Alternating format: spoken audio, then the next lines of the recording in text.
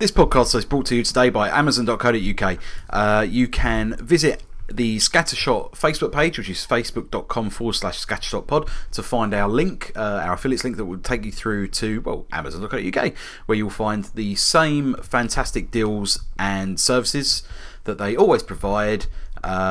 Just it kicks it back to us. You can buy anything that we talk about on the show, if it is indeed available in there. Blackout blinds. Blackout blinds.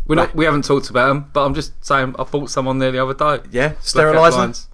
No, I don't need a steriliser. They're past 6 months old. Yes. All right, you should still do that though. Fuck that. Really? Survival of the fittest, mate. Survival of the fittest. Fair enough. Yeah. So college just natural selection. Feed this children mud and glass. And they're living and they're surviving. That's the main thing. Good. That's half the battle won, really. That's it.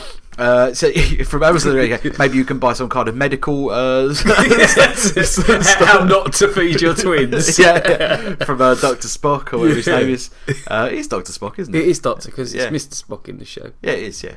Well done. Yes. So you can buy all of your baby needs, and indeed any stuff that we talk about in the show, and indeed past shows. Please get that. Use our link from facebook.com/scattershotpod. I think anyone who listens to our podcast should buy every title we mention. I think that's a fantastic piece of advice, Colin. Could you imagine? I reckon if they did that, their life would improve by, I reckon, 7%. I think so, and I think it would make them ultimately more attractive to the opposite sex. Massively so. Yeah. Massively so. Well, it made you more attractive to me. So it's not entirely foolproof. No. There are some side effects to it. Some medically induced side effects, which may result in a sore bottom. That's Amazon.co.uk. Go there for everything.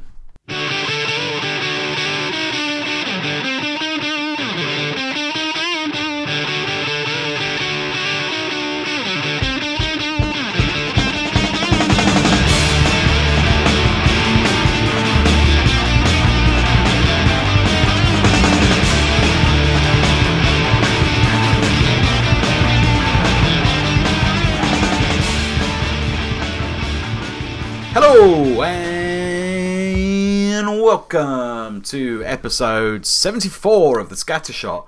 Yes, mate, we're nearly there. We are ploughing through them. Yeah, I think it's like time. A snow ploughman. like Stellan Skarsgård. Stella skateboard in a Norwegian Scandi thriller. I think it's a high time we had a guest on. Not today, obviously. But so we'll get some guests on. Anyone want to be on the show? Fucking give us a tinkle. I've got a guest for us. How are you doing, Colin Briscoe? I'm very good, but I did have a horrible thing happen to me. Not embarrassing, right? But it was horrible. When it's kind of your fault, actually. Of course it is. Last time we were podcasting, you told me that our listenership had gone up quite considerably. Yes, it has. Yeah. So I went, and you gave me the numbers. So I went home to Sally, and this was Friday, I think we recorded. So I went home to Sally, and I was like, or Saturday morning, which I said, you wouldn't believe our numbers of we're doing pretty well actually. We've got quite a few listeners now. It's doing quite well. And when she heard it, she went, really? Oh, blimey, that's good, isn't it? So off she goes. So I'm sitting there. This is about 6 o'clock in the evening now. Yeah. And I'm sitting there, and she's having an early night, which is lovely because now I can play the computer. And she comes downstairs. She went, her mum and dad were in Norway, and she went, your my mum and dad listen to your podcast right now in Norway with Martin and Uncle. And I went, what? I'm sorry, what? She went, yeah, they just I told them about how well it's doing, so they decided to download a couple and listening. Wow. Oh my god, mate, I was sitting, I went, what? No. What episode? No. What episode? I'm like, oh my god, and it all goes through again. Did I say cunt? I say cunt in most episodes. I mean, I've just said it now. I said it twice. I mean, they can listen to this one, and they can listen to this is your wife's story about me holding some random woman's hand in a supermarket, and I'm just thinking, oh my god. And do you know the funny thing is, and then so she goes down, and she goes upstairs, and I'm sweating. It's just sitting there thinking, running through my mind. And she comes down about 30 minutes later, and she went, I just got a text off my dad saying, he's listened to the story about you and him in Spain. Do you remember the story about Yeah. They down out of all of the podcasts, they're listening to that one. That is shit luck, honestly, man. I went, And now I'm thinking, did I stag any? I mean, I love them to bits. They're like the nicest people. But it's not like I'm not nice anyway. I'll just stag people off if it's funny, just to get a laugh, right? Even if I don't mean it. So now I'm thinking, I don't think you ever have. No, I don't think I have. But it's running through. They are brilliant. It's running through my mind, and I'm thinking, oh god. And then I'm thinking, what if I said about my username on PlayStation? Cum gog. I've just said it now. I mean, imagine if they hear that. But I think there's a good reason for that. I don't think that's too bad, because the reason that you made it in the first place was to wind up the Americans on a Call of Duty, wasn't it? Well, that's very true. Yeah. So and it still does. So I think that's a perfectly reasonable excuse. Yeah, for that. fair enough. So you picked the most offensive name that they would find offensive, so that you wind up because you could just frag them because you were. You were pretty shit hot. I was at one point. Yeah. But I'm just like my mother-in-law. I mean, they'd never hear me swear. You know what it's like with in-laws. You try and be the best person you can, really, because you say that. I couldn't give a shit. You don't give a fuck. But it was horrible, absolutely horrible. And I just panicked, and I thought I was tempted to go back and listen to that episode. Yeah, but I haven't. Okay, because I'd rather live in blissful ignorance. Yes, let's do that. Yeah, and to be fair though, I was all night. It was horrible, and then I was like, "Have you heard anything?" I kept going upstairs. Have they like now? Like, have you got any more texts from Norway? No. Oh my god, they hate the show. Oh my god, they must hate me. It was horrible. Yeah. It was really like I felt sick in my stomach. Yeah. But I went out for lunch the other day, and they said it's Carmel. That's Sally's mum called Carmel. She said to me, we were leaving her to go down the pub, me and Alan, and I went, while we're out, you can listen to one of my podcasts. Joking, shit. No, I'll listen to something that's interesting. Which I thought was brilliant. Yeah. I think 10,000 people a month might disagree with you like that. So that was mortifying for a little. It was really like, Jesus Christ, oh my good God, that you shouldn't be listening to this. You're in your 60s, for God's sake. This is not for 60-year-olds. Yeah, my mum asked me, because she's interested, but like it's technology as far as she goes, she couldn't give a shit about half the shit I come up with. If it's like music, like absolutely, I'll get her on board and I'll show her like pre-release stuff and like demos and stuff I've been working on, and she'll give me some advice, and that's cool. But like with this, she goes, how do I listen to this? And I said, you don't. You don't. And she was like, okay. I know. That's the end of it, really. Because it's happened to me a few times now when I've been around my aunties in Weymouth and just chatting with them and like their neighbours and stuff, and I've gone out. And like the day later, my mum's phoned me up and said, they listened to your podcast when you left, and I was like, it's just mortifying, really. That's like, it's not what it's for. It's not, we don't make this podcast for the parents. And see, I envy you in some ways, Colin, because like my problem is this is just how I talk to everyone. So like, it's like someone listens, they go, "Oh yeah, that's Alan." I've got this angelic facade on when I'm with people older than me. I can't give a shit. That's fair enough. Everyone I work with like listens to. I say everyone, like a lot of people do. I've told a couple of people, this girl, I say new, she's newish, was listening to it. It was like, that's really good. And, like, listen to our, I think it was a review of. What was it? The thing with Melissa Carthy's Spy. And she was sending me emails. So it said, what was it?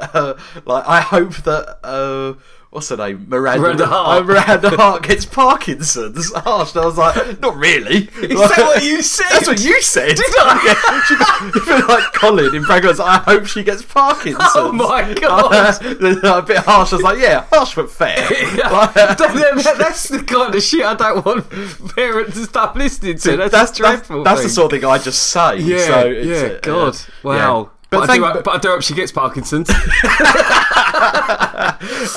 thank you all for your continued listenership. We're hoping this month we're going to break some records. So let's continue to tell all of your friends and family, and indeed, if you have any elderly family, please do. Just make sure you're in the will. Yeah. And the grass in Canada.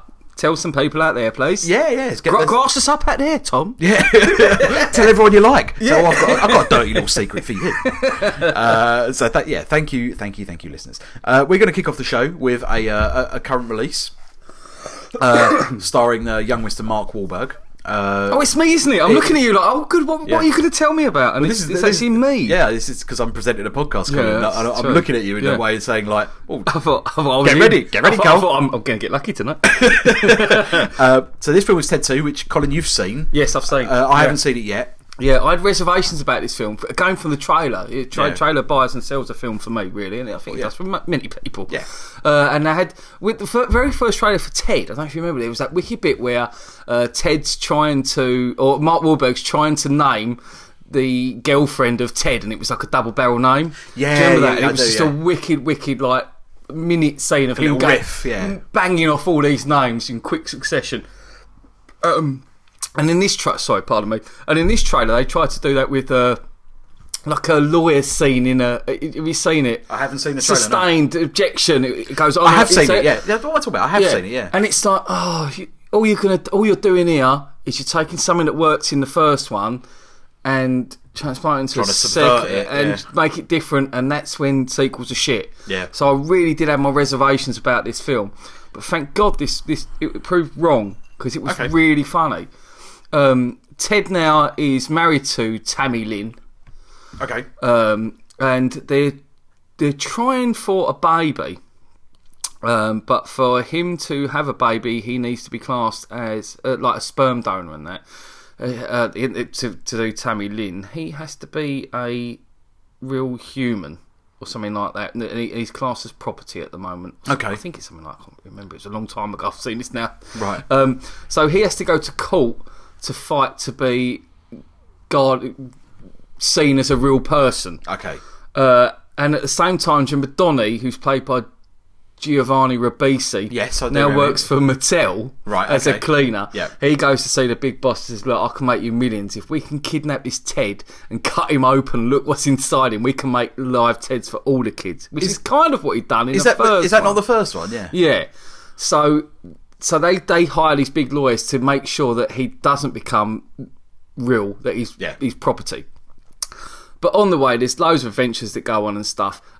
There's some real crass humour in this one. It has gone base level. Yeah. There's like a scene in the sperm donor unit that's just out there, that disgusting wise, and it's a bit too much.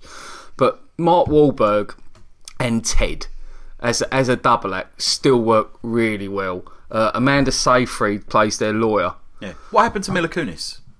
They split up. It's mentioned that they split up, and that's it. Right. Yeah, don't hear any more of it. Couldn't afford her. Yeah, probably. But Amanda Seyfried's a great replacement.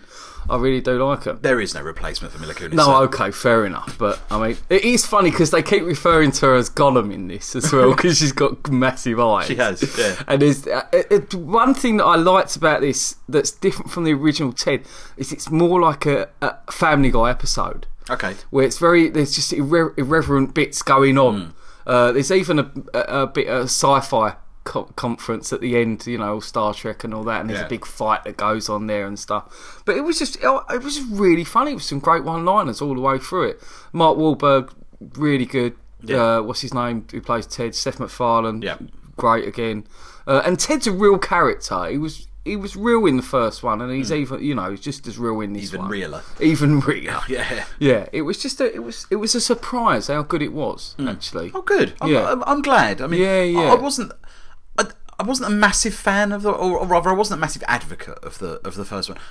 I enjoyed it when I watched it, but it was not something I'd go at times. I go, you know what? You should watch Ted. Oh, I must admit, I love Ted. I must admit, I'm a big fan of Ted. It's just something about it that doesn't sit nice with me. Yeah. But the thing is, I watched this on my own, and I did say, because Sally likes the original Ted a bit like you. She's like, it's okay, but I said you wouldn't like this one because it's too crass. It's a boys' film. It's a real boys' film. Enough. This one, okay, I think so. Anyway, yeah, it does sound like it. Yeah. How's Mark Wahlberg's comedic chops in this? I like him. He's got. I mean, there's one bit on it where they're smoking weed. Obviously, they smoke weed throughout the whole film. Yeah, and they get stuck in a field, and the only implement they've got is a cock bong that belongs to Amanda Seyfried. Right.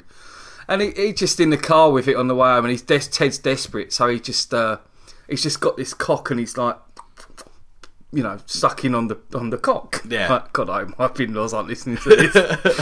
and Mark Wahlberg just like turns around and does like a photo of him and goes, right, this is going on Instagram, like, and he's doing it. He's like, don't put it. He goes, you just shut the fuck up and suck on their cock. And the way he delivers it, that New York accent and that, it just Boston. Is it Boston? Yeah. Sorry, Boston. I Yeah, think they that's care. it. Yeah, They don't care. Yeah, he just nails it. You're like, it's just it's a terrible line. Yeah. But you knocked it out the park. It's the sort of thing though. If like you were in a car and your mate said it, you'd be rolling around. You'd be well funny. Yeah, yeah. So you get that. There's all that sort of humour going on. Yeah. And I like Giovanni Ribisi. Like I said, I've got a lot of time. Got a little time. I do like him, but again, it is. They're going over that. The storyline's a bit weak in that respect, but it's just about the one-liners. There's so many good one-liners in this. Yeah. He needs a franchise, that bloke. Apart from something like this, where he's a spoiler. Someone needs to say, "Okay, Giovanni, you can take the reins for a while." Yeah. I want to see more of him leading because I think he's a hell of an actor. Oh, do you remember Saving Private Ryan? Oh, of course, he's unforgettable. That death scene's just the most heartbreaking death scene of all. Yep. Yeah. Oh, it's just horrible. He's a fantastic actor, so he needs to be more. I mean, I don't know whether his stock dropped a little bit after Avatar, where he was just a very one-dimensional. Yeah, he wasn't very good in that. He was miscast. He was too young for that role. Yeah, agreed. And it was just an awful time for everyone involved. Okay, so Ted 2, what would you give it, Cole? I'm going to give it a strong 7. Okay. Yeah. I see. Well, I like the family. I like the way it was more like Family Guy than Ted was. Ted was like a proper film, whereas this is a bit more irreverent. Okay. Well, I've never seen a Family Guy episode. Oh, right, so really? How do you think it would sit with me? Yeah, you might not get it then. Okay. Yeah. I'll give it a go. You should give Family Guy a go. I should do, but I think it's passed me by. Oh. I think it's passed me by, mate. It was difficult. South Park done a wicked rip-off of Family Guy of how people view it. Yeah. And that's exactly how I was. I hated it at one point, Family Guy, because it was like, do you remember when I'd done this and compete? It would go to like, I can't remember the fucking Family Guy's main character now. Peter Griffin, in a 70s costume doing something, and it would just go back to the house in modern day and you'd be like, that's not funny, you've just pulled it out there to do a joke from the 70s or something like that. Yeah. And I hated it, but as the series of Family Guy went on, it kind of stopped doing that and actually got into real funny stories. Good. But yeah, you should, from about series 4 or 5, you should catch a few Family Guys. They're fucking funny. Are they on FX? Yeah, they're on FX, I think, yeah. Okay, FX. Oh, they're on Netflix? Netflix, no, I think they're on FX. Oh, okay. I think so. Yeah. Okay, I'll see if I can. I'll track them down. I'll see if I think think it's okay. But as I say, I think culturally it's passed me by. I mean, obviously, I know the characters' names and I know quite a bit about it, but I've never really watched an episode of it. What would your 2-word review be, Cole? Barely legal. Nice, thanks. That's funny. So that's Ted 2 available now at all good cinemas. It was recommended. Yeah, go and see it. Yeah, it's a good laugh. Cool.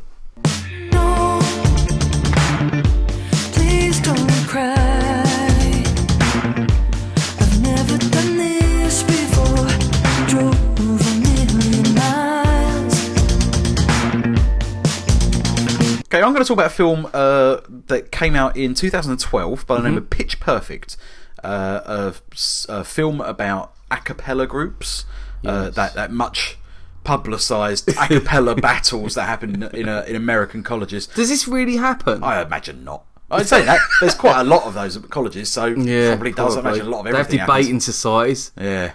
Fuck that. Yeah. And this film stars Anna Kendrick, the lovely Brittany Snow, Rebel Wilson, Anna Camp, and some other people you've never heard of. Just a rogues gallery of good-looking young American people. Okay. And it centres around Anna Kendrick, who is a young, hip kind of, I want to be a DJ kind of bird, who just happens to have a stunning singing voice. Does she actually have a good singing voice? Yeah, lovely. Yeah. Okay. She did the Oscars, didn't she? She does a couple of things at the Oscars, I think. Did she? With some other people. But yeah, Doogie Howser. Yeah, I think it was Doogie Howser actually. Yeah, she's got a lovely singing voice. She's a weird looking bird though. There's something about I saw her up in the air. I liked her, but she is a weird looking girl. Yeah. She's got a little, and she's really very good though. Yeah, no, she's a fine actress. Yeah. But this film is it's very difficult to describe it anything other than entirely average. Really? Yeah, completely.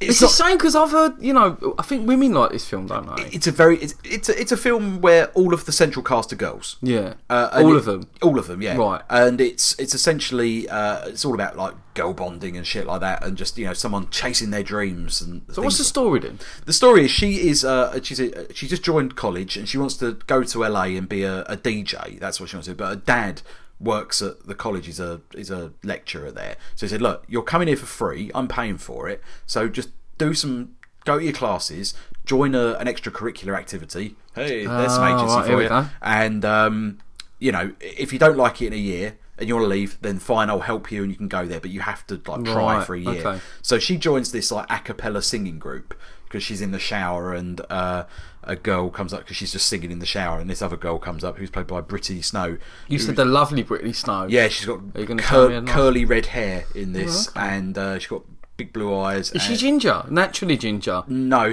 don't know about naturally ginger. She's blonde. Imagine that if you were blonde and you wanted to be ginger, that is like a hero. Yeah, I mean she's not like ginger. She's like a redhead and like pretty groovy in this. I'll see if I can find a picture for you, sir. There we go. Oh, okay. Yeah. It's not the best picture, but no, she's absolutely lovely, and she's very good in this. She's very likable. And she hears hears Anna Kendrick singing in the shower, and they do a little duet of the song Titanium, and it's all very nice. All the singing in this is brilliant, I should say. It's all lovely harmonies, and everyone's very good. Are the songs what like songs we know? Yeah, they're all songs you know. I mean, the girls typically sing like 80s girl band pop stuff, okay, because that's supposedly their thing. Bananarama, Bangles, yeah, shit like that. Yeah, Bananarama. I mean Bangles. Who sings Bananarama? Love in the First Degree. Well, in this song, in this film, there's shit like that. Oh, okay. But when she joins, she's like, no, you should do lots of mashups. So because it's 2012, so it's very of its time. Okay. And it's like, let's see let's sing Bruno Mars rather than like the Bangles, yeah, or or Wilson Phillips. So she's always rallied to do like more interesting stuff with the band, whereas like the band leader is like, no, like we've got our thing and that's what we do, but they've never been very successful. Is it all women in the band? In the girls that the band that Anna Kendrick's in, it's all girls. Okay. But the whole point is that this a cappella scene, and I for the listeners, I'm doing the double quotation. It's all supposed to be men.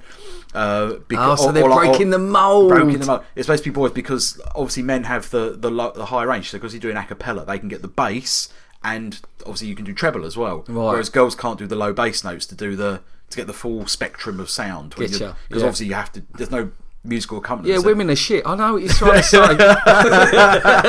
That's Kate Kaya. As we know, women are not equal to men. They are far superior in every single way. So they're just trying to break new ground, and like there's two commentators for these like massive events. Oh, wicked! And it's true Christopher Guest style, like best in show sort of thing. We got the commentators, and the commentators are played by Elizabeth Banks, and John Michael Higgins. And they're doing this sort of like, and there's so and so, and look at this, and you see where he's tight pants, and blah, blah, and it's all very innuendo based. Yeah. Now, interestingly, Elizabeth Banks is directing the sequel, or has directed the sequel to this film as a directorial debut, and she's brilliant. They're both brilliant. I do like a commentator when they're doing American commentators on all sort of sports things and that. Yeah. They're really funny, aren't they? Have you ever seen Best in Show? I haven't seen Best in Show. No. Best in Show is the best Christopher Guest film. Is it? It is. Piss yourself from top to bottom. It's about the dogs, isn't it? Yeah. It's my favourite of his films, and I say that as a fan of obviously Spinal Tap, and knowing that it is right. It's, I mean, obviously he didn't direct Spinal Tap, but it's like it's the best film that he's done. I love it to bits. It's hilarious. Oh, cool! I'll watch that. But they're one of the best things in this film. But the star of the film is the musical aspect of it. So like all of the a cappella stuff. Because whilst it's cheesy as fuck, it's people like, hey, look, we're like it's a bit of theatre and that. Is it a bit Glee? Oh, it's very Glee. Yeah. In fact, they do a thing called a what's it called? It's called like a rip-off or something like that, where they basically have like a rap battle, but it's where they sing in a cappella and they make up all these shit rules, sort of thing. And they one of the characters has which is what's his name? McLovin Danny McBride. No, Christopher Mintz-Plasse. Yes, thank you. He's like shining a torch on a wall that's got like a Wheel of Fortune thing on it, and it comes up with the categories. And one of them is songs ruined by Glee. Some of the other categories were like black Michael Jackson and white Michael Jackson, and things like that, like girl band stuff and stuff like that. And ultimately, you can guess which one our protagonists choose. So there's an awkward love story forced into this film as well between Anna Kendrick and a guy who's frankly not good looking enough to be in the film, and some really sort of gentle humour. I liked it. I did like it. It is entirely average, but there's one thing about this film that's really irked me. Go on. Personally, I think it's really quite racist. This film. Oh, really? There's loads of references to. It's like Anna Kendrick's dorm mate, like roommate, is a Chinese girl, and every time she's like, "Hello, white girl," or that, and there's like a black girl who gets like referenced quite a lot as like being like chocolate loving and shit like that. God, and, really? And she's gay as well in the film, Right. and they're always referencing stuff like that, like "Oh, how dare you be gay," sort of thing. Oh, but that I'm paraphrasing. yeah. Yeah, and there's loads of instances where Did that sit comfortably with you then? No, not at all. I mean, I Right. thought it was. I thought it was unnecessary. Like, why bring up the fact that like someone's Australian or like someone's Right. like Chinese or someone's white? Or Rainn Wilson's Australian. yes, she's in this. Yeah, and Did I say Rainn Wilson? No. Rebel Wilson. Rebel Wilson. Rainn Rainn Wilson. Shut up, crying. Shut up, singing. Now we should talk about Rebel Wilson actually, because in this her name is Fat Amy. Oh, really? So you think okay. that, and they try and get around it by like she calls herself that, but still, really, It's a bit un-PC then. It is quite un-PC, this film. Yeah, And I quite like that. Maybe I don't know. Will I like this? I don't know, Colin. This is the thing. I get where you're coming from. I thought, like, is this being subversive? Is it being edgy? Yeah. Or is it just being a bit rude? Right. And okay. I thought, to me, it just felt a bit rude. It didn't detract from the overall experience too much. As I say, it's entirely average. Yeah. But I love the singing bits. There's a couple of really like standout singing bits, and I'm a musician, so I love all that shit. Yeah. And as typical Hollywood fashion, it ends on a big note, and they do a fantastic performance and take the prize home. No spoilers there. Who gives a shit? But Obviously not you. No, not me. But do you know what? Watch it. Watch it. I think I must admit, it's got a lot of love in this film. It's got a lot of McLovin. It's there's a sequel out. Yeah, which has done gangbusters. That's it. As this did. This I think this was, if not, well, I'm not going to go into the numbers, but I think it must have only cost about 15 mil and change to make, and it made hundreds and hundreds of millions of dollars at the box office. I mean, my missus loves it. She went to the cinema to see the second one as well. She wasn't too keen on the second one. Okay. But loves it. I know loads of people love the first one. Yeah, definitely check it out, mate. Go and pick it up in housekeeping. I'd be interested to see what you think of the race issue in this. Yeah. It's it didn't sit very well with me, but overall the film pretty good. I liked it. Score wise, I'd give it I'll give it a high 6. Okay. Yeah, I'll give it a high 6. It's average above average sort of thing. Okay. My 2-word review would be Grace Note. Okay. Yeah. So that's Pitch Perfect, available now on VOD, and it's around and about on satellite television. As I say, it's been out since 2012. So check it out. Cool. Tales of girls and boys and marsupials. Tales of girls and boys and marsupials. Cole, you're going to talk about a film that we might have spoken about before. We're not sure, What we think now is that we might have spoken about, said we were going to, but didn't. Yeah. So a broken promise, which is not one of the things that we like to pride ourselves here at the Scattershot.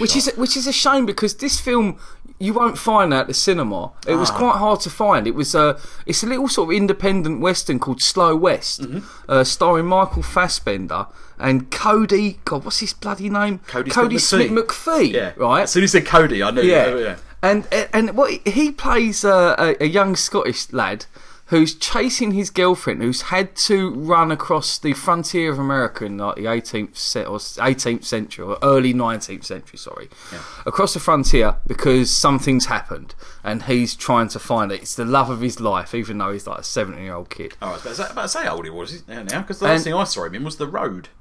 Oh God, he's in that as well. Yeah. It was fairly similar. Anyway, and on the way, he gets accosted by some sort of Civil War soldiers, Yeah. sort of either Confederates or the Union, whichever side it is, Yeah. and it looks like they're about to kill him. And Michael Fassbender turns up from nowhere and sorts these geezers out and says to him, "Listen, pay me some money and I'll escort you to where you want to go." Yeah. And so happens this sort of two-hander of these going across the frontier of America, trying to get to this girl who is the love of his life. But Michael Fassbender's, it was always when he can, well, I don't understand why he's helping this guy, but it soon becomes apparent that there's bounty hunters involved, and he's broken off from bounty hunters, and they're all aiming for the same prize, but not quite in the same way. Yeah. So it's a cross between 3:10 to Yuma and Cowboys and Aliens. Oh, good God, no! But what it is I'll tell you exactly what it is. If the Coen brothers and Wes Anderson got together and made a western, this would be it. So glad you said Western and not baby.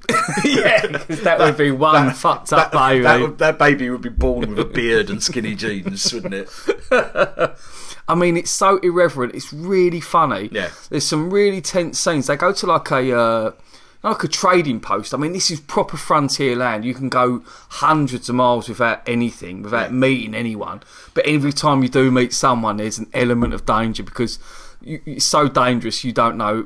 You can trust. You know, everyone gets shot. Like Stratford. A bit like Stratford. Actually, a lot like Stratford. Yeah. But they go to a trading post, and there's a really, really tense scene where as they're in there, just having a cup of filthy mud, as you do in the sarsaparilla. Yeah.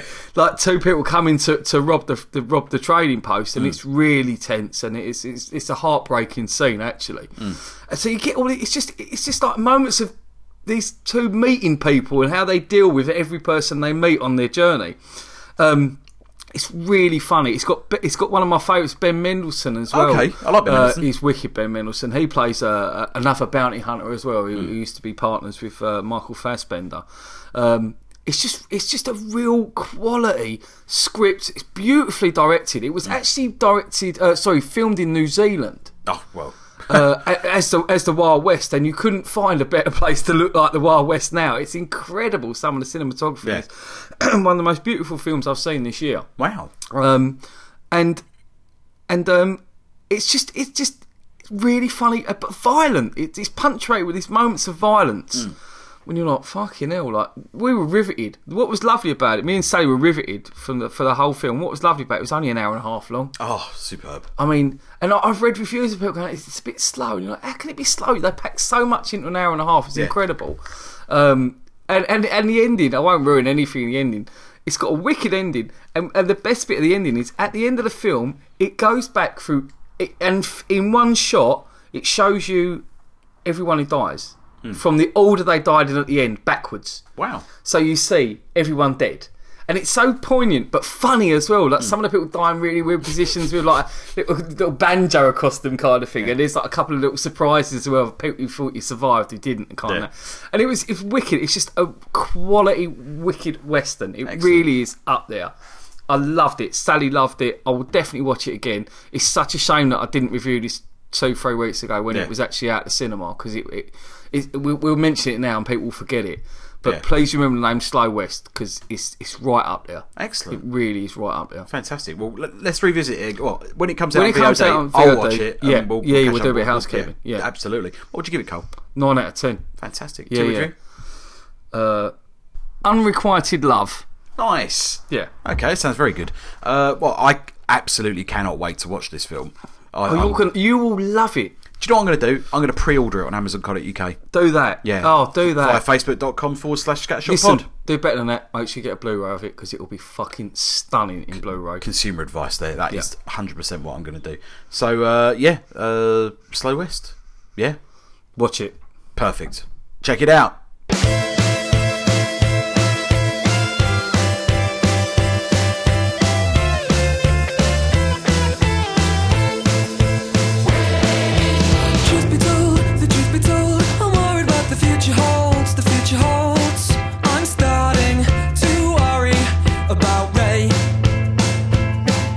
We're going to cover a film now that we was kind of discussed in quite a few episodes back. The film is Unbroken, directed by Angelina Jolie, based on the life of young Mr. Louis Zamperini, who was an Olympic miler, ran the mile, and a World War II veteran who had just an amazing life.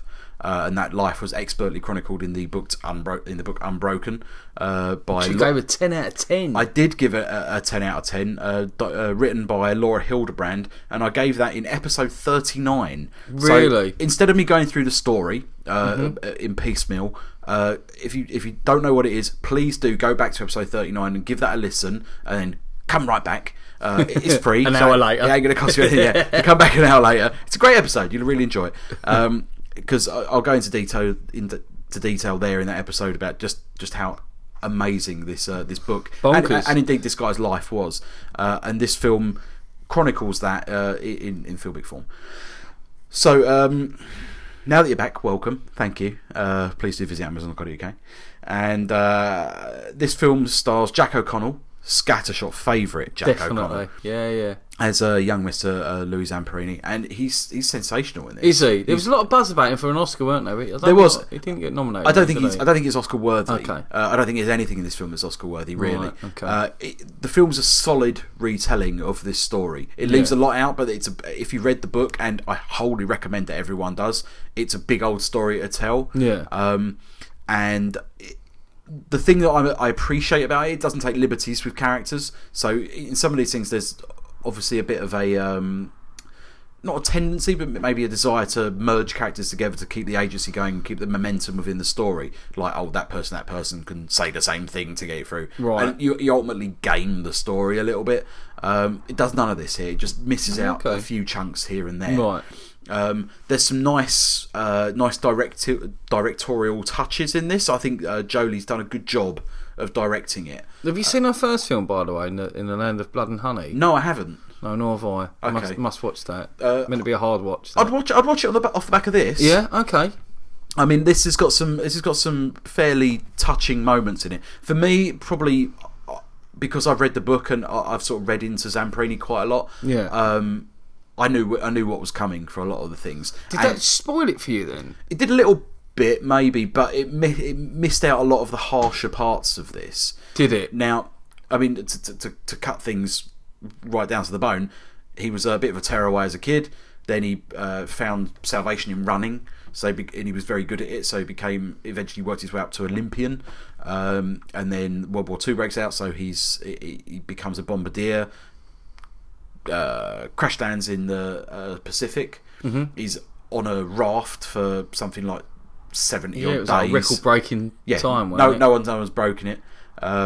And then he's hijacked, sort of rescued almost by the Japanese, who inter him into a prisoner of war camp, and he's there for years, and he just suffers the most horrendous punishment. Yeah. And they all do, all the prisoners of war there.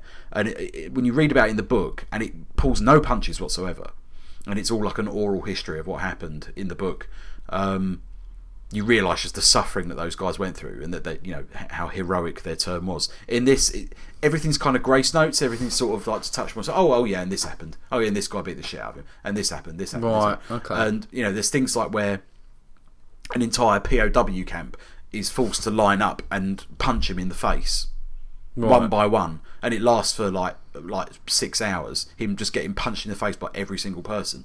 Because if they didn't punch him, then like this other guy gets shot or something like that. Right. And that actually happened. Stuff like that, and he was like out of action for months, like just fucked up, and things they were like everyone got dysentery. They skip that, but there's some things that are mentioned and some things that are not. Which, for the purposes of a 2-hour film, obviously you've got constraints there. You can't go. And I mean, you can't make a comedy unless Yeah, I mean, I think the musical number was misjudged, and I think the dance sequence was overbearing. Yeah. The effects in this are pretty good. Like there's the plane crash is horrid, and there's no spoilers there. It's in the trailer. Yeah. And there's some some really nice directorial touches. I think that things like the time jumping backwards and forwards, the structure of the piece is quite good. Is the length a problem in terms? Well, that's what they tell me, Colin. I don't mean to brag. In terms of like, is it long enough for an epic?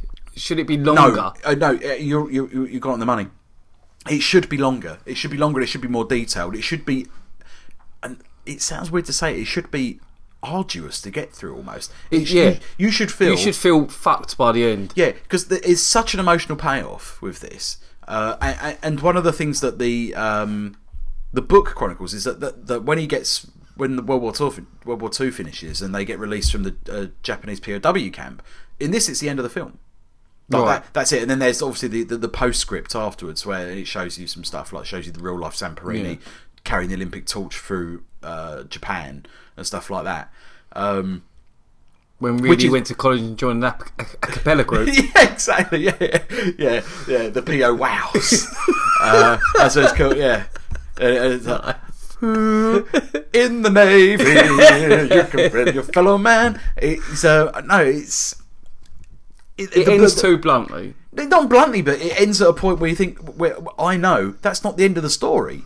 Right, because when you read the book, it goes through. He's traumatized. You would be, man. Yeah. So it goes through his whole sort of like post-traumatic stress time. Yeah, which is just equally as important and interesting to him as a character and him as a person. The rest of the stories, and this doesn't capture that at all. It just finishes with a postscript, and I love a postscript on a film. And I was in tears at the end of this because I know the story. You were in tears at the end of the film? Oh yeah, it's very affecting. Is it? Yeah, and it's the end of this is wrapped up beautifully. I must say, it's just the fact that I know the rest of the story. Yeah, and again, am I going to be in tears though with the film if I haven't read the book? Maybe, yeah. I mean, if you don't know the story, and the details, keep those Kleenex happy. He's a good-looking guy. If you don't know the details of the story, and obviously what I've told you isn't the details. The devil is in the details of this. It's the punishment's horrific. And there's one particular scene, again, absolutely true. It's all verified by other people, where he has a defiant act of strength. Mm-hmm. At a POW camp. At the POW, yeah. Because he's like singled out by the sort of sergeant, Japanese sergeant, who's a mean bastard. He's played by like some J-pop star. Right. Okay. So, but who I've never seen in anything. But he's very good in this as well. It's amazing. It's a very uplifting scene. Right. Okay. And arguably more so than it's told in the book. Right. But knowing that, and it's one of those things, you see it and it's got a sense of theatre behind it. I thought it was a very good film. I really did. Okay. But knowing the source material as I do, I feel that my opinion is probably a little bit swayed on that front. Yeah. But yeah. I think a good way to do this: watch the film, read the book. Right. Because you'll get more from it then. It's a very good film from a review point of view. I'm going to sneeze. Wow. I'm sorry. Yeah, that come from nowhere. Sorry. I'm gonna have to try and mix that down. But I'm not even gonna cut it out. Okay. Or I might replace it with a noise, maybe a quack. Thank God we've got this snot shield here. Yeah, it's called a pop shield. Oh yeah. You say potato. Well, I say potato. It's got snot on it. It shields it. He's done his job. Trust me. I basically had an entire onion for dinner, so for this it's just like a smell shield for you. Score wise, I'm going to give it a solid 8. Okay. I'm going to give it a solid 8. I mean, it looks beautiful. It's well acted. Okay. I just know there's a better film in there. Yeah, there's more to it. That's the thing. That might be sullying my score a little bit. But yeah. I think it's an outstanding piece of work. Okay. Cool. 2-word review for me would be running time. Okay. Yeah. So that is Unbroken, available now on VOD and indeed on Blu-ray. I'd recommend a Blu-ray on this. I'd recommend you get a Blu-ray from Amazon. Cool. Pretty good looking, is it? Oh, it's gorgeous. It's a gorgeous. Lovely. Yeah, lots of sort of autumnal greens and browns of like Midwestern America sort of thing. Cool. So it's or like I think it's California. It's Torrance, isn't it? So it's a beautiful looking film. So please do check that out. Unbroken. Break it.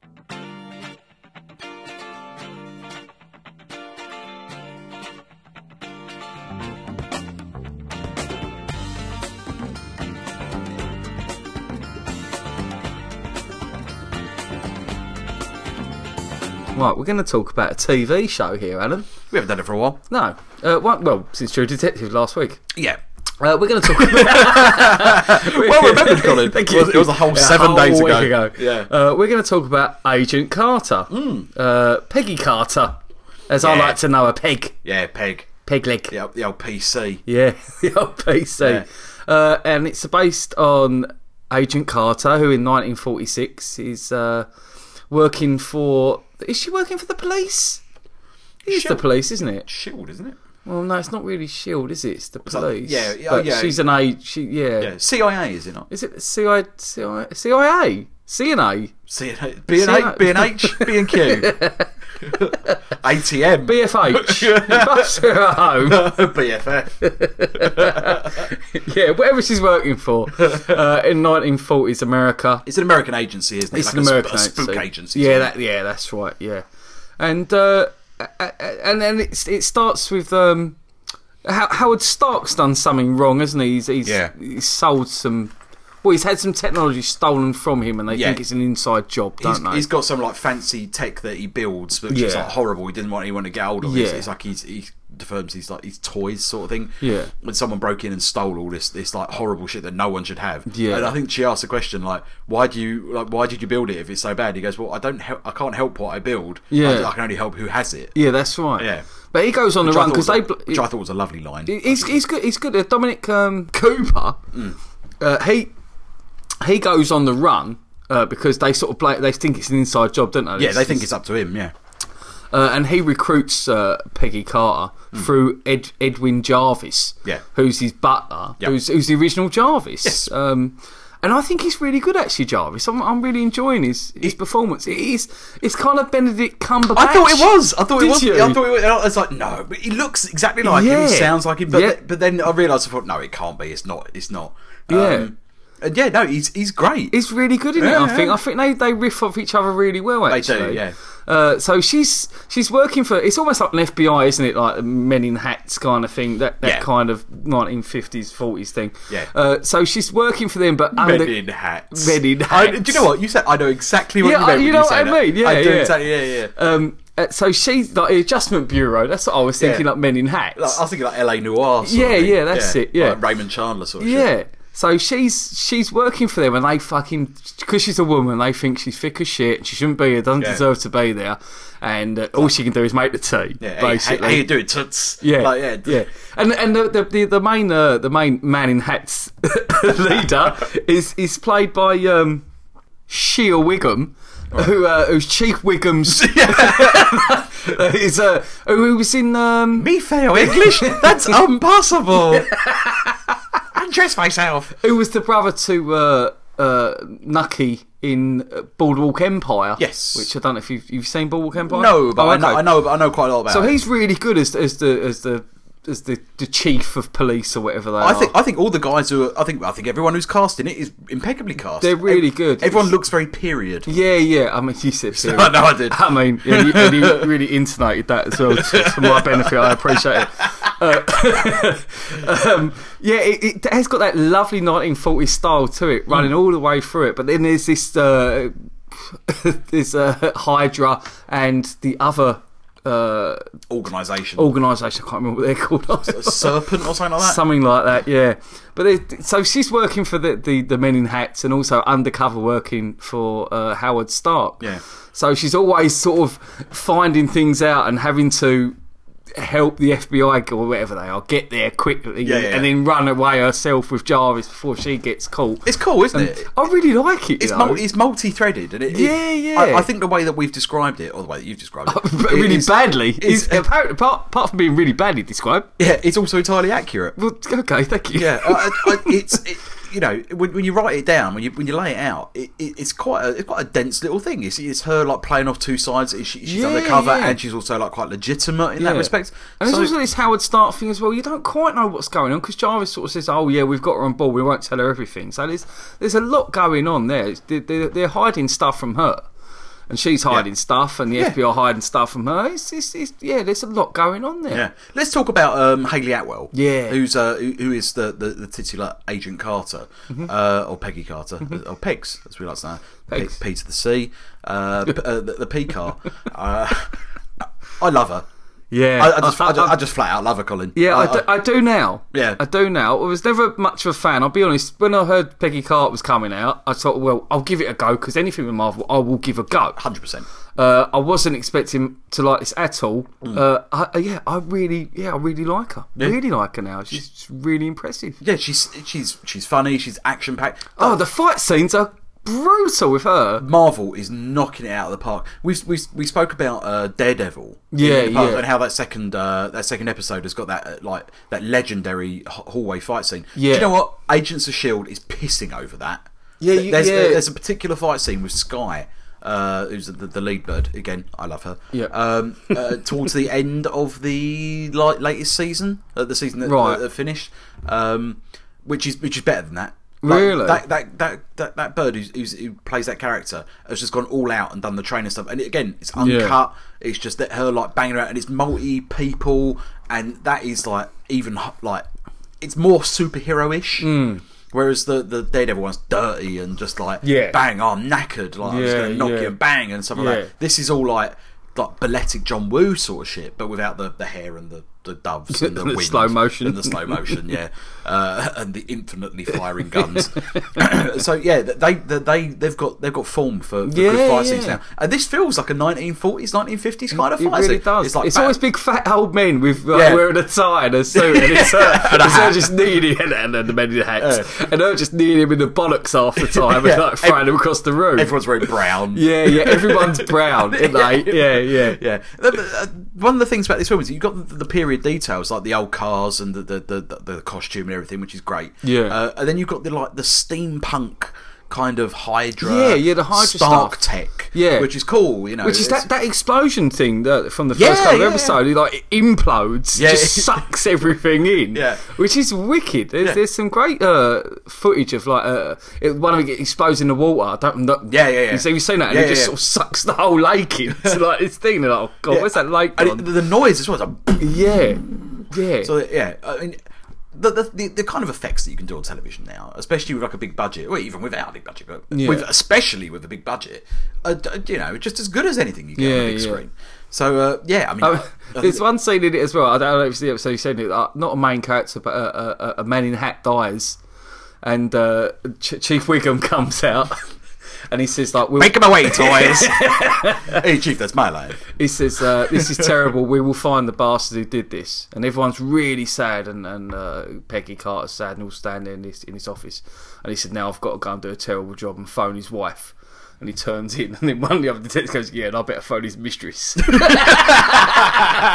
was a wicked line. Oh, and Peggy Carter's like... You boys. Yeah, you crazy cats. Yeah. Typical 1950s, everyone's got a mistress. Yeah, it was wicked. Don't tell the missus. Yeah. Oh, I'm loving it. I'm gonna have to. It's great fun. That's what I'm finding. That's exactly really it, Colin. Fun. That is the word that it should be. It is fun. Yeah, it's keeping on my toes. Do you know what? As far as Agents of S.H.I.E.L.D. is concerned, I quite like the storyline of that, all the shit that was going on with that, and I'm thinking, it's going to tie into the wider MCU and all of that sort of stuff, and I was kind of invested in it. With this, I don't care, I'm just along for the ride. Yeah, that's it. I love exactly Haley Atwell. I think Jarvis is a great laugh. I like all the supporting characters. And I think it's sumptuously produced. I love a period. I love a period drama. Love a period. All over your TV screen. I can't wait. It's top of my list of things to watch now. Yeah, I really do. I look forward to it. I actually look forward to that. I'm glad I've got an episode I'm going to watch tonight. Yeah, wicked. You'll like it. It's a good one. Excellent. So let's not score it. No. It's too early on. It's too early on. So but highly recommended. Marvel's Agent Carter. Check it out. I mean, it's great. Good fun. Okay, we're going to catch up with a bit of housekeeping now. Colin, you have played a game that I spoke about a few weeks ago, I think it was. Not only have I played it, I completely took your recommendation on board and played it with friends on a dinner party. Oh wow! Yeah, cool. Yeah, Her Story. Did you mention that? Yeah, you did. May or may not have done. Okay, Her Story. Sorry, which is a Steam purchase. Yeah, it's available on Steam and also on iOS. $4.99. Is it $4.99? It's $4.99. Yeah. It's about. I think that's what I paid for it. well worth the money. Yeah. It was better than any DVD we could. Well, normally my friends Dave and Kate come around, we just watch a film, have some pizza, and I said, we've got a murder mystery. Well, they were well up for that. Awesome. So I got the big pad of post-it notes out, because Alan said we need to write shit down here. Dave wasn't so invested, first of all. He's like, I've come here to relax, not to fucking like work out a murder mystery. But as soon as the videos start, it's just video clips. If you listen to a few shows earlier, it's just video clips of a woman being interviewed by British police. It's just her little tiny snippets, 10 seconds, 30 seconds of I don't know why she done it, whatever. All this stuff goes on, and you have to type in search words. So you type in murder, and then another 4 or 5 videos will come up. And then you watch them, and then you say, "Oh, she said the word Simon." Oh, let's type in Simon, and then more videos will come out. And what happens is you very slowly get a picture of what's happened to this bloke Simon, who's been murdered. I'd just say let's try and avoid spoilers. Yeah, it's going to be. Yeah, I will. But yeah, it was absolute. I remember texting you to go, listen, I'm going to play this with some friends. There's going to be 4 of us. Is this going to be okay? Yeah. And you said it's going to be the best, and it was. It was a wicked thing to do with friends. It really was. Dave was just so invested by the end. Cool. I mean, we had a wall. Well, this is Dave Stanley who was on the show. Dave Stanley was on the show. Yeah. A show 2 years ago, 12 or something, whatever it was. 2 years ago. Yeah. We had a whole wall, the size of that wall there, Alan, just filled with post-it notes with crazy shitty writing of theories and shit. Theories of stuff that was going on. But it was, I mean, I won't ruin it, but Kate made the breakthrough, which was relevant to me and Sally. Right. She made the breakthrough so early on. Yeah. It was incredible. She went, type this in.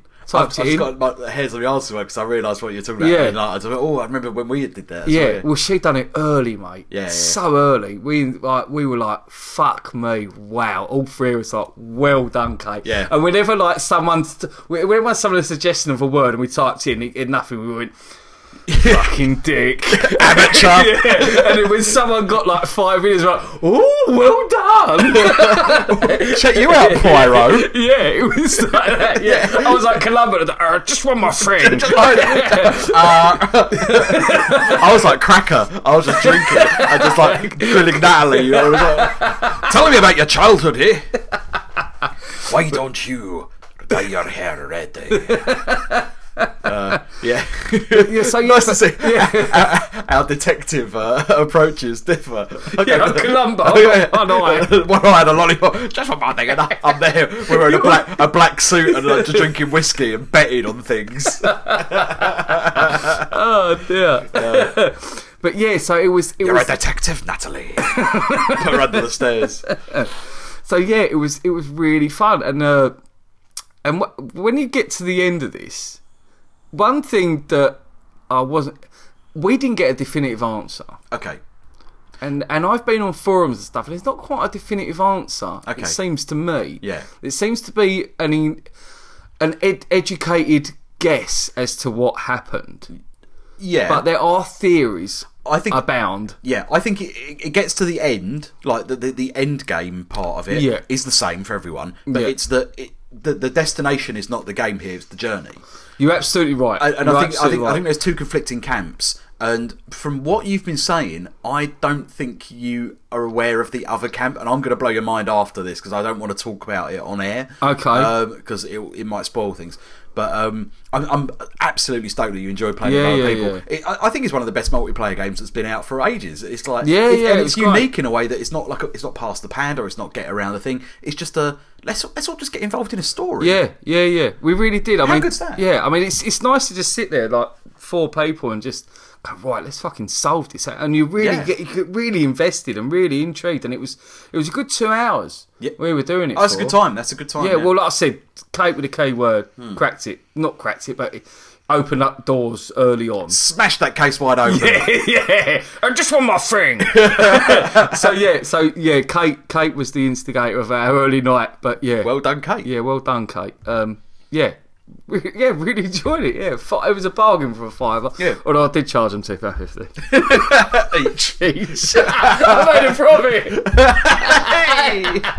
That penny's going right in the bank.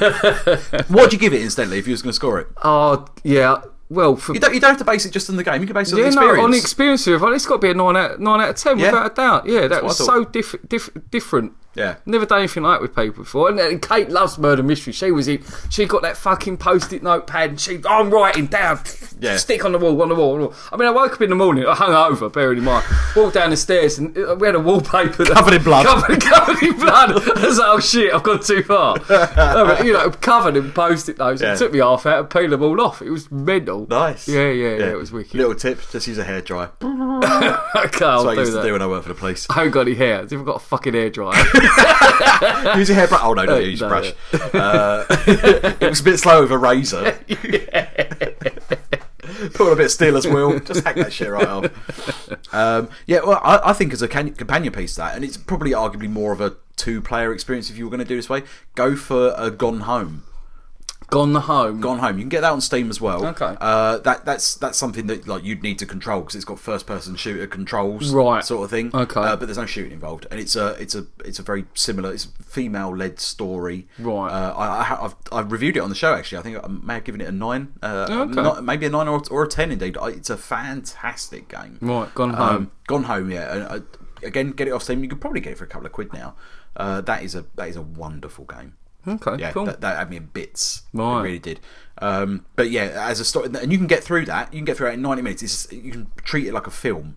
And Right. it is very quite clearly signposted to go through. So think of it like an interactive film. Yeah, almost. yeah, lovely. Much more so than than her story, because her Yeah. story's got quite a lot of agency around what you do and where you go. Yeah, as far yeah. as the narrative. So brilliant. Well, I'm absolutely over the moon that you enjoyed that. Yeah. Okay, I'm going to talk about a little film Mm-hmm. now, very quickly, that I found on Netflix that we've spoken about a few times, which is Runaway, with Tom Selleck. Tom Selleck in it, yeah, and Gene Simmons. Gene Simmons, yeah.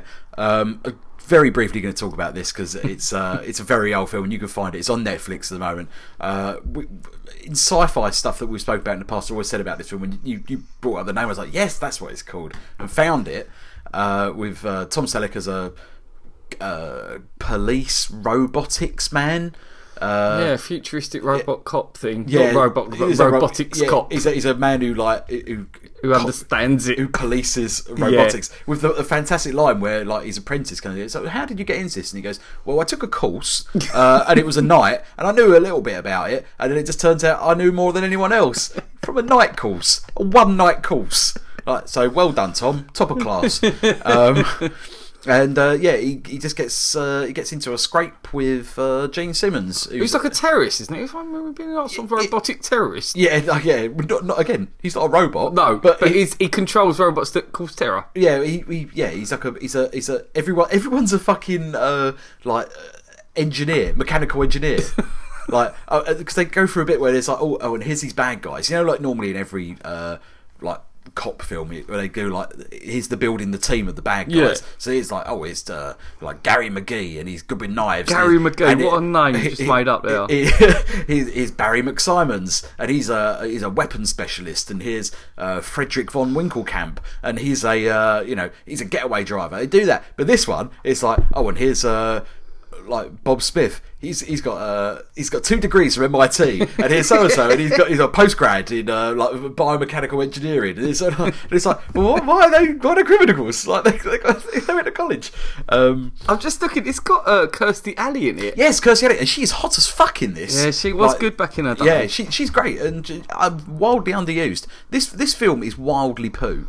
Okay, well, I've got a little quiz question for you as soon as you watch it recently. Go for it. Bearing in mind, I've got IMDb, so I do know the answer. Okay.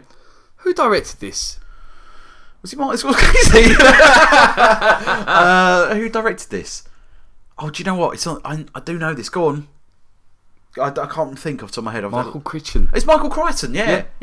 Michael Crichton. That's yeah. mad. Didn't he do Westworld? Yeah, he did Westworld, yeah. He wrote them both as well. Wow. Yeah. And he also wrote Jurassic Park, so Well, yeah, high that's five, it, Michael yeah. Crichton.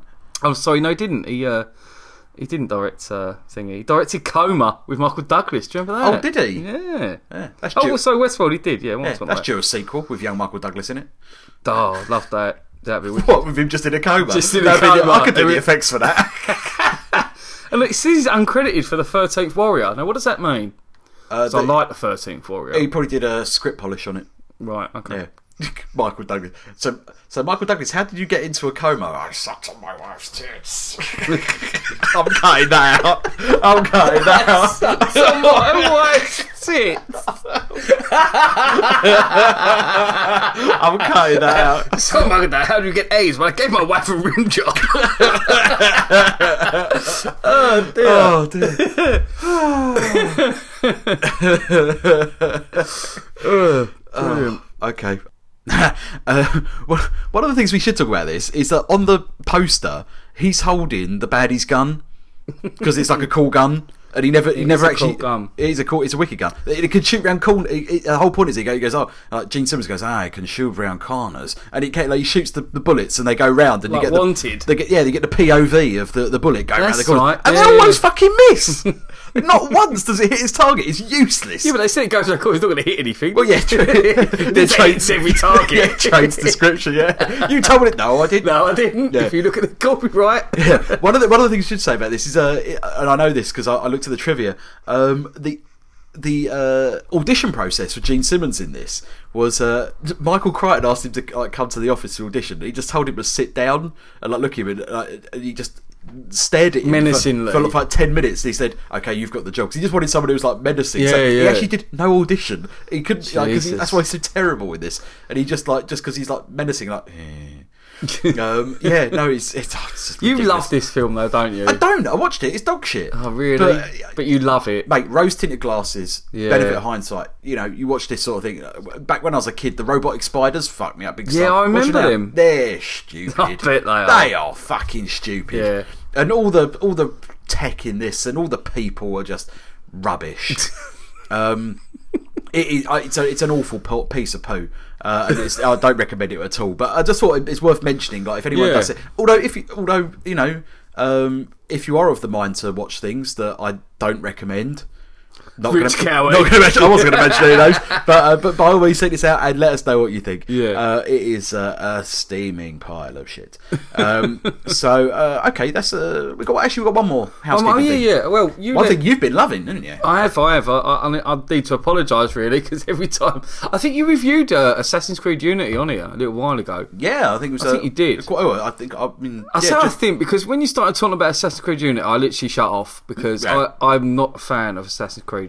I've played them all, Yeah. and I've hated every single one of them. Have you played all of them? Pretty much, because either you or Neil have always had one, so I've always borrowed one going, you guys going, this is the best, this is the best. That's And because me and Neil got a little competition going, a sort of unwritten rule the way like whoever can get to the platinum first. Yeah. So you lent me this one, and then the wife took the kids away for a week. So Yeah. I'm like, let's go and this is it's a completely different base to the rest of them, as far as I'm concerned, because there's no sort of stealth missions. You can do stealth missions if you want, Yeah. or you can just fucking blunder in like a great big oaf, kill everyone, get the girl, and do a runner. And, Yes, yeah, yeah. and that is perfectly.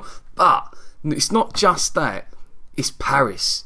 In the 17th You said century. that with such a romantic glint in your eye. It's Paris. As if I forgot our time in Paris.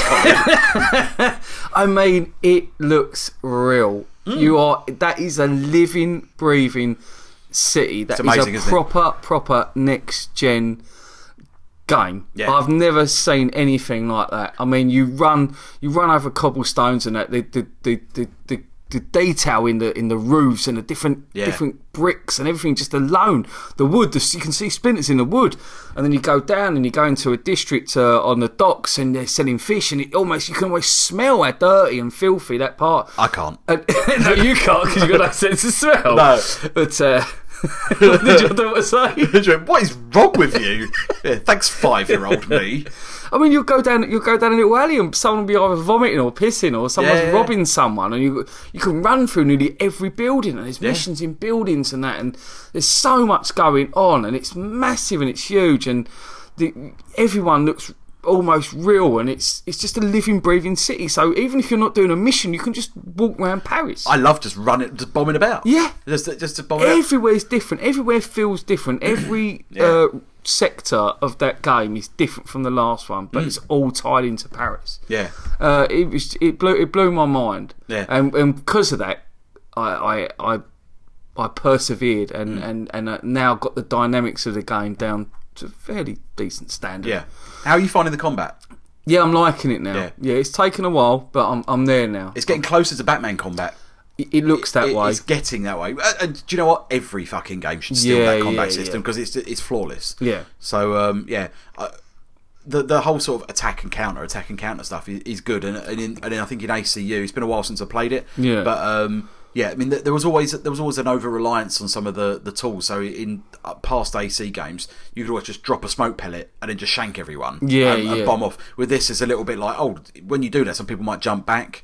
You can't just shank them. You've got to still fight them and stuff. So they're still guys with defending pikes them. and stuff. So you've got some verticality or horizontalness to the fights as well. But it's just huge. The game's huge. I mean, you go into caverns and under the ground and the sewers, and that looks real. And there's rats in the sewers. And have you done any online stuff?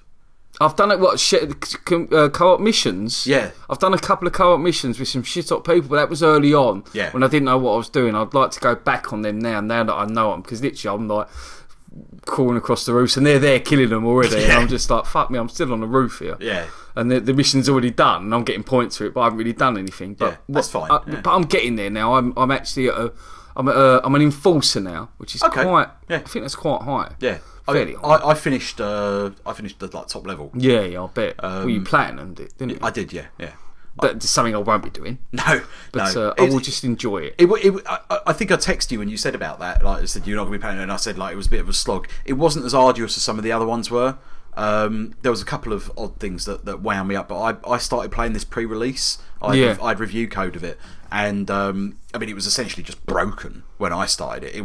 I'm not exaggerating there. It was broken. It did not work properly, and as the patches rolled out, then things started coming into focus. In some cases, quite literally. So I had a greater sense of the development of the game as I was going through. Right. So when I got towards the end, and I was playing the mobile app as well. I was trying to get a grip of that, and that was a waste of fucking time.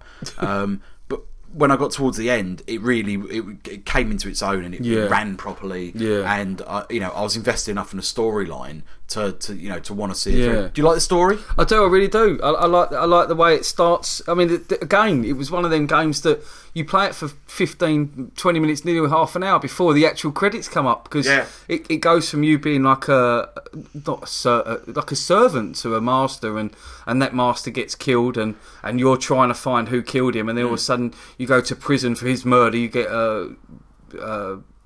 blamed for the murder, and then you go into prison, and there you find an assassin, and he trains you, and then you get a wicked escape out of the prison. Yeah, it's good, that. Which is excellent during the revolution. So all the revolution's going on as well, and then all of a sudden you're an assassin. Then the credits come up, and you've been playing the game for sort of half hour, 40 minutes before the credits come up, and I'm like, fuck me, this it's a little boost, isn't it? This is a huge game. When that's the start, you're like, this game's massive. But you get the storyline from the very beginning. You're like, right, I know exactly what's going on here. I'm not an assassin to start with. I've become an assassin. Yeah. And I really like that. I think that was my problem with Assassin's Creed 3, where where you start off as one character, then you carry on as another. It's like, Connor Kenway. Oh, great. You've never captained a ship before. Here's a ship. Go kill a bunch of people. What? Why? I don't know what I'm doing. I had no sense of story in that. It was just like, where's my next mission marker? Where have I got to go? Where have I got to shank? There you go. Go do it. Now I've got to run for another 15 minutes before I find someone. This had none of that. I always felt there was agency in more on trying to do it. And there's those little side missions as well, where someone's died, so you have to do investigations and then accuse people as well. Yeah. Which I don't know if they were in the other games. No, not. So was it not? Okay, because I really enjoyed them. They're like a nice little break from the story. Yeah, almost sort of LA Noirish. It's funny how that game's come a couple of times. Yeah. Where you got to try and work out who's lying and get the stories together and say, well, that doesn't correlate with that. Yeah, hit my iPhone. Got to be done. So I liked it. My main thing that wowed me with this, and I think you touched on this a minute ago, it's the sheer number of NPCs in there, just the non-player characters. Oh, it's incredible. You could be up on a rooftop and there will be hundreds of people down there, and you can drop down and run through them. And now there's no frame rate drops. When I started playing this, you heard that, and it would honestly, mate, it would drop to single figures. Really, frame rate, and it was sort of thing, God. and just like stuttery. Now there's none of that. I think it's smooth as silk. Oh, it really is. You just did, like you say, there's hundreds, and they're all doing things. Yeah. It's a real living, breathing city. It's incredible. Yeah, from the start to the end, I was never not wowed by the fidelity of the graphics. Yeah. And it's I look Textures, everything. I look forward to the next instalment, which is set in London. Oh yeah, well Neil told me about it, and I'll cream in my pants actually, Yeah. because I would love to see 19th century London or wherever it is. I'm just a little bit trepidatious about it, whether or not they're going to fuck it. What, fuck London up? Yeah, I mean, I've seen from some of the screenshots as well, the geography is off. That was the thing, because in Venice, when it was in Venice for Assassin's Creed 2, or Rome, I can't remember which one it is, it's actually geographically accurate. Right. So, because Natalie's been there, Right. I was running through like past some big church, and she said, "Oh, like so and so's round the corner, like the cathedral's round the corner." So I went round the corner, and it was there, and she was like, "Oh my god!" And I was like, "Yeah, it should be there, Wow. shouldn't it?" Yeah, yeah. But then I saw some of the screenshots of the new one. I can't remember what it's called off the top of my head. The one in London, and the characters on top of the House of Parliament, and you got St Paul's Cathedral like just to the left. Yeah. And you got so and so just to the right. And I said, no, it's not quite right. That's all the way down the river, Yeah. and this is that there, and this. So was the Paris one geographically correct? Don't know. Pass. Right. Okay. Yeah. I mean, there's no Eiffel Tower in it, so. Well, that's being built. There's one scene where you actually go where the Eiffel Tower's being built, and you have Yeah. to climb up the Eiffel Tower Yeah. to go through a jump. Do you remember that bit? It's quite early on, but you do actually climb up the Eiffel Tower. Okay. I mean, there is a bit in it where you go up. I think it's old enough to talk about this. There is a bit where you go up the Eiffel Tower, like during World War II. Oh, I haven't done that bit. Yeah. Oh, okay. I'm not spoiling anything because No. in the Assassin's Creed games you get this where they jump through Yeah. the memory sequences and Yeah. things like that, and there's a point where the memory sequences like blend, where like the computer's crashing. It's in every fucking game. Yeah. Where like the computer is crashing, and like you go, oh, you have to get through this memory to get to the next one. Yeah. Sort of thing, and there's that.